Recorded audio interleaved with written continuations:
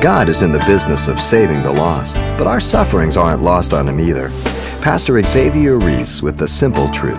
You recall suffering that you've gone through and you say, oh, it's not fair. Lord, how come me? And here it is years down the line and you look back to that monster and you say, thank you, Jesus. You learned obedience through the things you suffered. Thank God for His wisdom.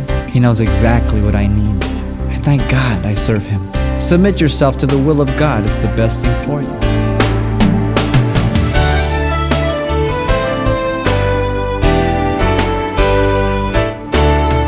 Welcome to Simple Truths, the daily half-hour study of God's Word with Xavier Reese, Senior Pastor of Calvary Chapel of Pasadena, California. Contrary to what some might believe, faith in God doesn't put you on easy street in navigating life struggles. In fact, Pastor Xavier explains a decision for Christ is an invitation for a whole new spiritual warfare that you didn't have before. But in this Simple Truth study titled Suffering with Understanding, we'll see God not only feels your pain, but He has many purposes for the discomfort His children endure. We get started with our text for today. 1 Peter chapter 4, verses 1 through 6. The life of Christ is a life of suffering. Verse 1, he says, therefore, since Christ suffered for us in the flesh, arm yourselves also with the same mind. For he who has suffered in the flesh has ceased from sin, that he no longer should live the rest of his time in the flesh for the lust of men, but for the will of God. For we have spent enough of our past lifetime in doing the will of the Gentiles, when we walked in licentiousness, lust, drunkenness, revelries, drinking parties, and abominable idolatries. In regards to these, they think it strange that you do not run with them in the same flood of dissipation, speaking evil of you. They will give an account to Him who is ready to judge the living and the dead. For this reason the gospel was preached also to those who are dead, that they might be judged according to men in the flesh, but live according to God in the Spirit. As I said, the context is suffering for righteousness' sake. Christ is our pattern. Paul the Apostle told the Colossians in Colossians 1:24, that he rejoiced in his sufferings, filling up in his own flesh what was lacking in the afflictions of Christ for the sake of the body, His church. Now, Paul is not saying that he is continuing to suffer for Christ to fill up the atonement. What he is saying is that now, since he is a Christian, he has identified himself with Christ, and therefore he automatically, whether he wants to or not, he is identified with the world, with his sufferings. And that since Christ is no longer physically present in the world, and we are the only representation of Christ in the world, therefore they're going to bring the physical persecution on us because Christ is not present. But if Christ was present, they would continue to persecute Him. And so the sufferings that we experience is because of our identity with Jesus Christ. He's the pattern. Then the proclamation, he says, arm yourselves with the same mind, which is that we are in a spiritual warfare. We're not only soldiers of the cross, but we are in a spiritual warfare, not physical. I think too often we forget and we think that it's just physical, and we fall prey to the enemy. It is a spiritual warfare, for Paul even says in Ephesians 6:12, we don't wrestle against flesh and blood, but against principalities and powers and dominions of darkness that set themselves in high places. But it's not physical. It's a spiritual warfare. Now the proclamation is interesting. He says, for he who has suffered in the flesh has ceased from sin. This is a tremendous perspective. Listen to that. For he who has suffered in the flesh has ceased from sin. This is the third principle. You see, the reason I suffer physically is because I have come a point in my life where I no longer live for sin. And there's a warfare going on.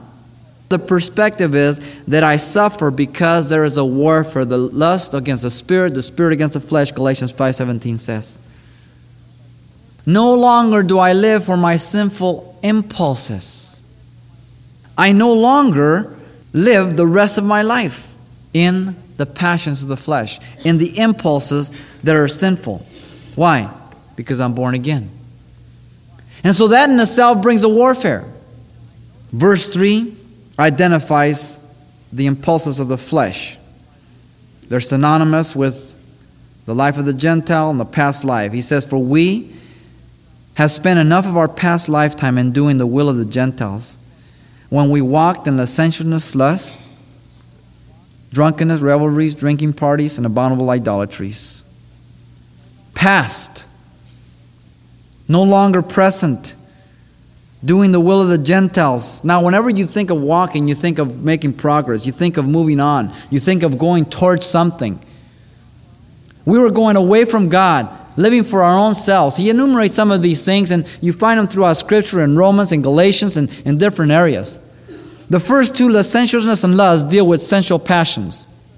Sensual passion, that which God gave to us, which is legitimate in the context of marriage, the sinful desires and the sinful nature of man twists it and perverts it. And so some of us jump from bed to bed like if they were musical chairs. And we really didn't want to be restrained, neither could we be restrained. We were without any help. Lust means desires, things that we had no control over. How often in the world we say, "I'm not going to do that again. I'm never going to do that." We couldn't stop. But in the past. So those are sins of sensuality. But then the sins of social misconduct, drunkenness, revelry, drinking parties. You remember those days? 3-4 days, no sleep. And the only reason you went to sleep is because you passed out after the 4th day. That's all we could do. But thank God that's in the past. And so we see the perspective. We suffer in this flesh because we have ceased from a life of sin. As you look around the world and you see young people destroying themselves, doesn't it hurt you? Do you have compassion for them? Or do you exalt yourself above them? I grieve for the youth of America. Children who have no direction, no counsel, no wisdom given to them, neither by word nor by deed in their parents. And they're like sheep going to the slaughter. You die daily as a Christian. You not only die to sin, but you die as you see sin destroying the life of people. And your prayer is, God, save them. God, touch them. God, show us how to reach them. Because I know what it feels like. I know what it is like. I was there for 23 years, almost 24. I never want to forget that. The day I forget it is the day I will stop being effective for the Lord. But on the positive side, he says at the end of verse 2, now we live for the will of God. Now we live for the will of God. And because we live for the will of God, there again we experience suffering. Because of that battle. Once again, you can't get away from it. There is a constant battle. If anyone desires to come after me, listen to the words of Jesus. First of all, let him deny himself. That means lose sight of yourself. Now, you talk about suffering in the flesh. Deny yourself. Secondly, take up your cross. The cross is an instrument of death, not something that we have made it so pretty. It's an instrument of death. If you don't deny yourself, you'll never pick up your cross. Denial of self is first before the cross comes.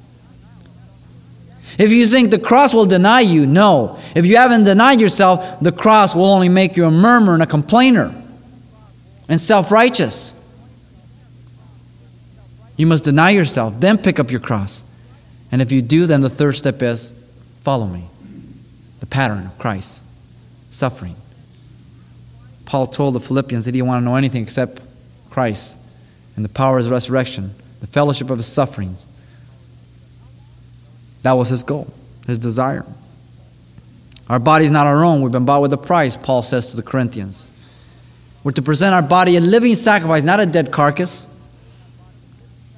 A living sacrifice, holy and acceptable unto him, which is our reasonable service. That we be not fashioned to this world system, but be transformed, metamorphosed to the renewing of our mind to what? to prove what is that good, acceptable, and the perfect will of God. You see, our whole motivation of life is to please God, not to please one another any longer. And God forbid that you should go into a church and allow the pressure of people so that you act to conform to people and to please them. You please the Lord. You be obedient to the Word of God. Don't fall to the pressures of men. You used to do that in the world. Don't do it inside the church. You commit yourself to the will of God. There's the positive aspect. And so here you have the principles of suffering. We're identified with Christ. That's why. He's the pattern. We suffer because we have ceased from a life of sin. That's the proclamation. And thirdly, the perspective. And you see there in that perspective is that we're new creatures. So there's that warfare that goes on. And so I shouldn't think it's strange when all these things happen. He tells us later on in verse 12 of chapter 4, we shouldn't think it's strange when we fall into fiery trials. It should be a natural thing in the life of the Spirit. Remember that when Jesus was taken to the wilderness, who took him there? It says the Spirit drove him there. Do you know that once you begin your life praying and then you're filled with the Spirit of God, you know what the Spirit dares to do next? He throws you into testing. The Spirit of God throws you into testing because He wants you to pick up the pattern and follow the steps of Jesus. That you might experience the power of Jesus. That you might experience the same proclamated gospel that they experienced in the first century. That's His goal. Now in verses 4 through 6, He gives us the purpose of suffering. Because you need to have some understanding. You've seen the principles of suffering. Here is the purpose of suffering. First we have the power in verse 4. In regards to these, they think it strange that you do not run with them in the same flood of dissipation, speaking evil of you. The power is that you do not run with them in the same flood of dissipation. I like the word flood. It gives me the picture of power that can't be restrained. It speaks to me of destructive power. It speaks to me of an excess. And then he says dissipation. It's the very same word that is used for the prodigal son and riotous living or wasteful living. And so here is the purpose. To demonstrate the power of God. That you no longer have to be as everyone else. To give that witness to the non-believing world, to your friends, to your loved ones, to everybody else. That as you go through these sufferings, spiritually attacked and being manifested physically, if so, is to give a witness of the power of God in your life. They think it's strange. They look at you and say, well, he used to be the life of the party. Now he's a dud. He used to tell the most funniest dirty jokes, and now, he won't even stick around when we say one. And all of a sudden, they think it's strange. They say, what's the matter with you? They think it's strange that you wouldn't want to move on in the same excess, in the same manner of life. And therefore, the response can only be one, and that is to speak evil of you. Reproachfully, blasphemous. Yeah, he got religious. He got Jesus. He's one of those Jesus freaks. He's one of those guys who thinks that the world's going to end and Jesus is going to return. He's one of those guys who thinks that the only way to heaven is Jesus. And they speak reproachfully. I don't know about you, but when I became born again, I went back to my friends and hung out for a while with them. And you know what? I just felt so uncomfortable. We didn't have anything in common. And I knew it, and they knew it. And I shared the Lord and what went on, all that, but it was light and darkness. They were trying to be polite, I was trying to be polite, we were both uncomfortable, and it just didn't work out. But you know what's interesting? That through the years, many of those friends have come to Christ.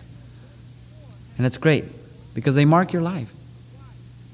The thief on the cross, both of them cursed Jesus and spoke reproachfully of him. But as the day moved on, one said, Lord, remember me when you come to your kingdom. So don't give up on your friends. Don't give up on your loved ones. God wants to use you to reach them. To witness the power of God is the first purpose, regardless of how they respond. Jesus said, if the world hates you, know that it hated me before you. And so we shouldn't think it's strange. You shall be hated by all men for my name's sake, he said. And yet I think even today in the Christian church here in the United States, we really don't receive much of this. Not to the degree that in other places where it's real pagan and real religious. But yet it will happen. So that's the first purpose, to witness the power of God. But secondly, in verse 5, the perspective, they will give an account in the day of judgment. They will give an account to him who is ready to judge the living and the dead. The second purpose is that men will have to give an account for the witness that they have received. Nobody will be innocent. Nobody. You see, when they sin against light. Do you remember Jesus Christ, what he said to the cities of Bethsaida and Chorazin? He says, woe unto you, for if the works that have been done in you were done in Sodom and Gomorrah, they would have long ago repented. It's one thing to sin against the creation of God as a witness and your conscience. But it's another thing to sin against the creation design that points to the designer, to sin against your conscience, and to sin against the light of the gospel of Jesus Christ. God says here through Peter that every man and woman will have to give an account to God as they sin against that light. And in the immediate context, against the witness that you laid of the power of God, and they mocked you and spoke about you. We don't have to defend ourselves. The Bible says that every idle word shall be made an account on the day of judgment. Now, if the non-believer knew that, it would make a vast difference in their life. But they really don't believe they're going to have to give an account to God. Now, the non-believer will stand before the white throne judgment in Revelation chapter 20. That is the judgment of the non-believer, those who have rejected Christ. And they are taken out of hell, books open, to be judged, not for a second opportunity, but only to be judged, to give an account of their life, and then be cast in the lake of fire. No Christian will stand in the white throne judgment. That is after the 1,000-year reign of Christ. The believer will stand in the bema seat of Christ, or the tribunal judgment of Christ, for rewards according to the motives and the works that we did as stewards.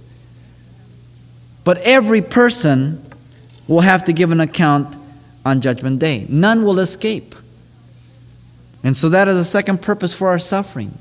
And knowing that men have to give an account, we should willingly suffer what we need to, that they might repent. Paul says, knowing the terror of the Lord, we persuade men. We go out of our way because we understand the judgment of God. But thirdly, in verse 6 is the proclamation. This is the third purpose. For this reason the gospel was preached also to those who are dead, that they might be judged according to men in the flesh, but live according to God in the Spirit. Verse 6 is really an explanation of verse 5.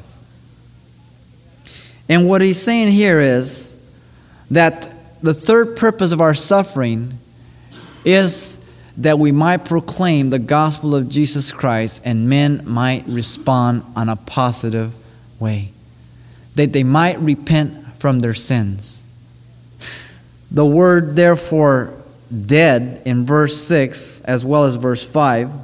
Some believe that it speaks about those who are spiritually dead, and they point to Ephesians 2:1. You are dead in trespasses and sins. In contrast to those who are alive, who are born again. Others interpret that to be those who were alive physically at one time, heard the gospel, and now have died. Either way, you can look at both. It makes no difference. The emphasis here is that men live for a time, and God reaches them with the gospel, and how they respond while they're living will determine how they're going to be judged after they die. And if men and women hear the gospel, and we know that they will in one way, shape, or form before they die, then they will have to give an account. If we look at it as being spiritually dead, the gospel is preached, they accept Christ, they're alive, they're born again, then their sins are never judged. They're judged right then and there on the cross. And they pass from death unto life. If the dead speaks about being physically dead, it speaks about those who were alive at that time, heard the gospel, they responded positively, they accepted Christ, and they're born again. But if they did not receive the gospel and rejected it, then they died in their sins, and they will only be judged by the very word they rejected and be eternally lost. Heavy. Now, many people don't believe that today. They believe that there's not a God that could exist like that because He's a God of love. But you know what? You've got to flip the coin over. The coin has heads, and the coin has tails. There's love, there's wrath. There's light, there's accountability. And there won't be one person that can stand before Jesus Christ and say, you know what, I never knew it. Certainly not an American. You can turn on any TV station, so many stations that have the gospel. You can turn on the radio. You can do whatever you want. And yet here, Peter centers on the sufferings of the believer for righteousness' sake, that he might suffer with understanding. What's the bottom line? We suffer that the lost might come to Christ Jesus. That's the bottom line, people. And so grab a hold of these principles. Understand the purpose of your suffering, that you might serve the Lord with joy, with effectiveness, not with murmuring, not with complaining, not with feeling so sorry for yourself that all you do is you're looking back always and you can't look forward, but that you might look to the cross and have your eyes fixed on Him, and that you might see Him as an example that He learned obedience through the things that He suffered. Did you listen to that?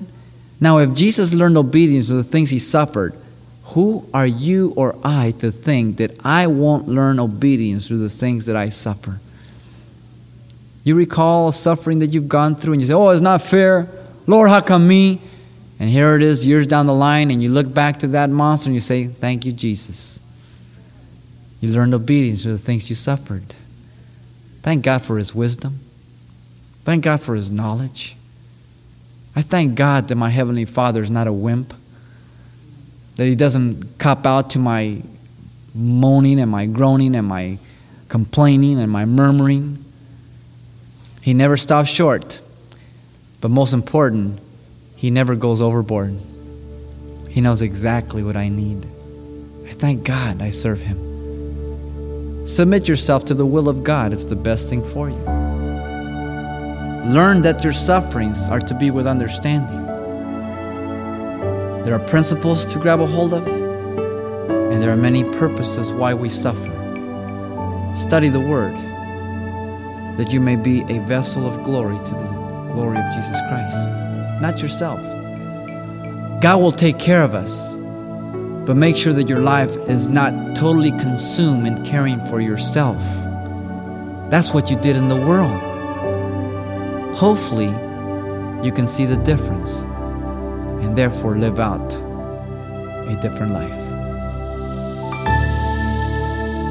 Pastor Xavier Reese, explaining God's purposes for our sufferings, simple truths to look for in the next hardship that comes your way. Now, today's study is simply titled, Suffering with Understanding, and as always, we can provide a copy upon request.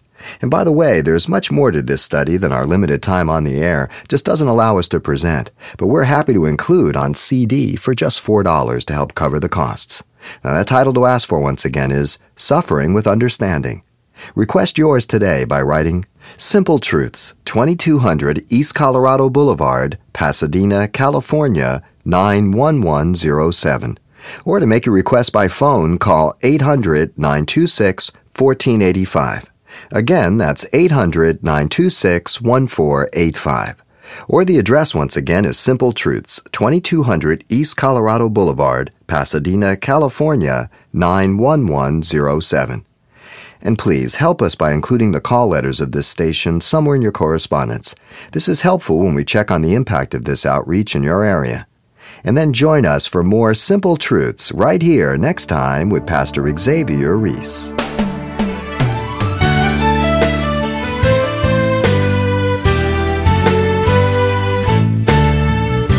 Simple Truths with Pastor Xavier Reese, a daily half-hour broadcast, is a radio ministry of Calvary Chapel of Pasadena, California. www.calvarychapelpasadena.com.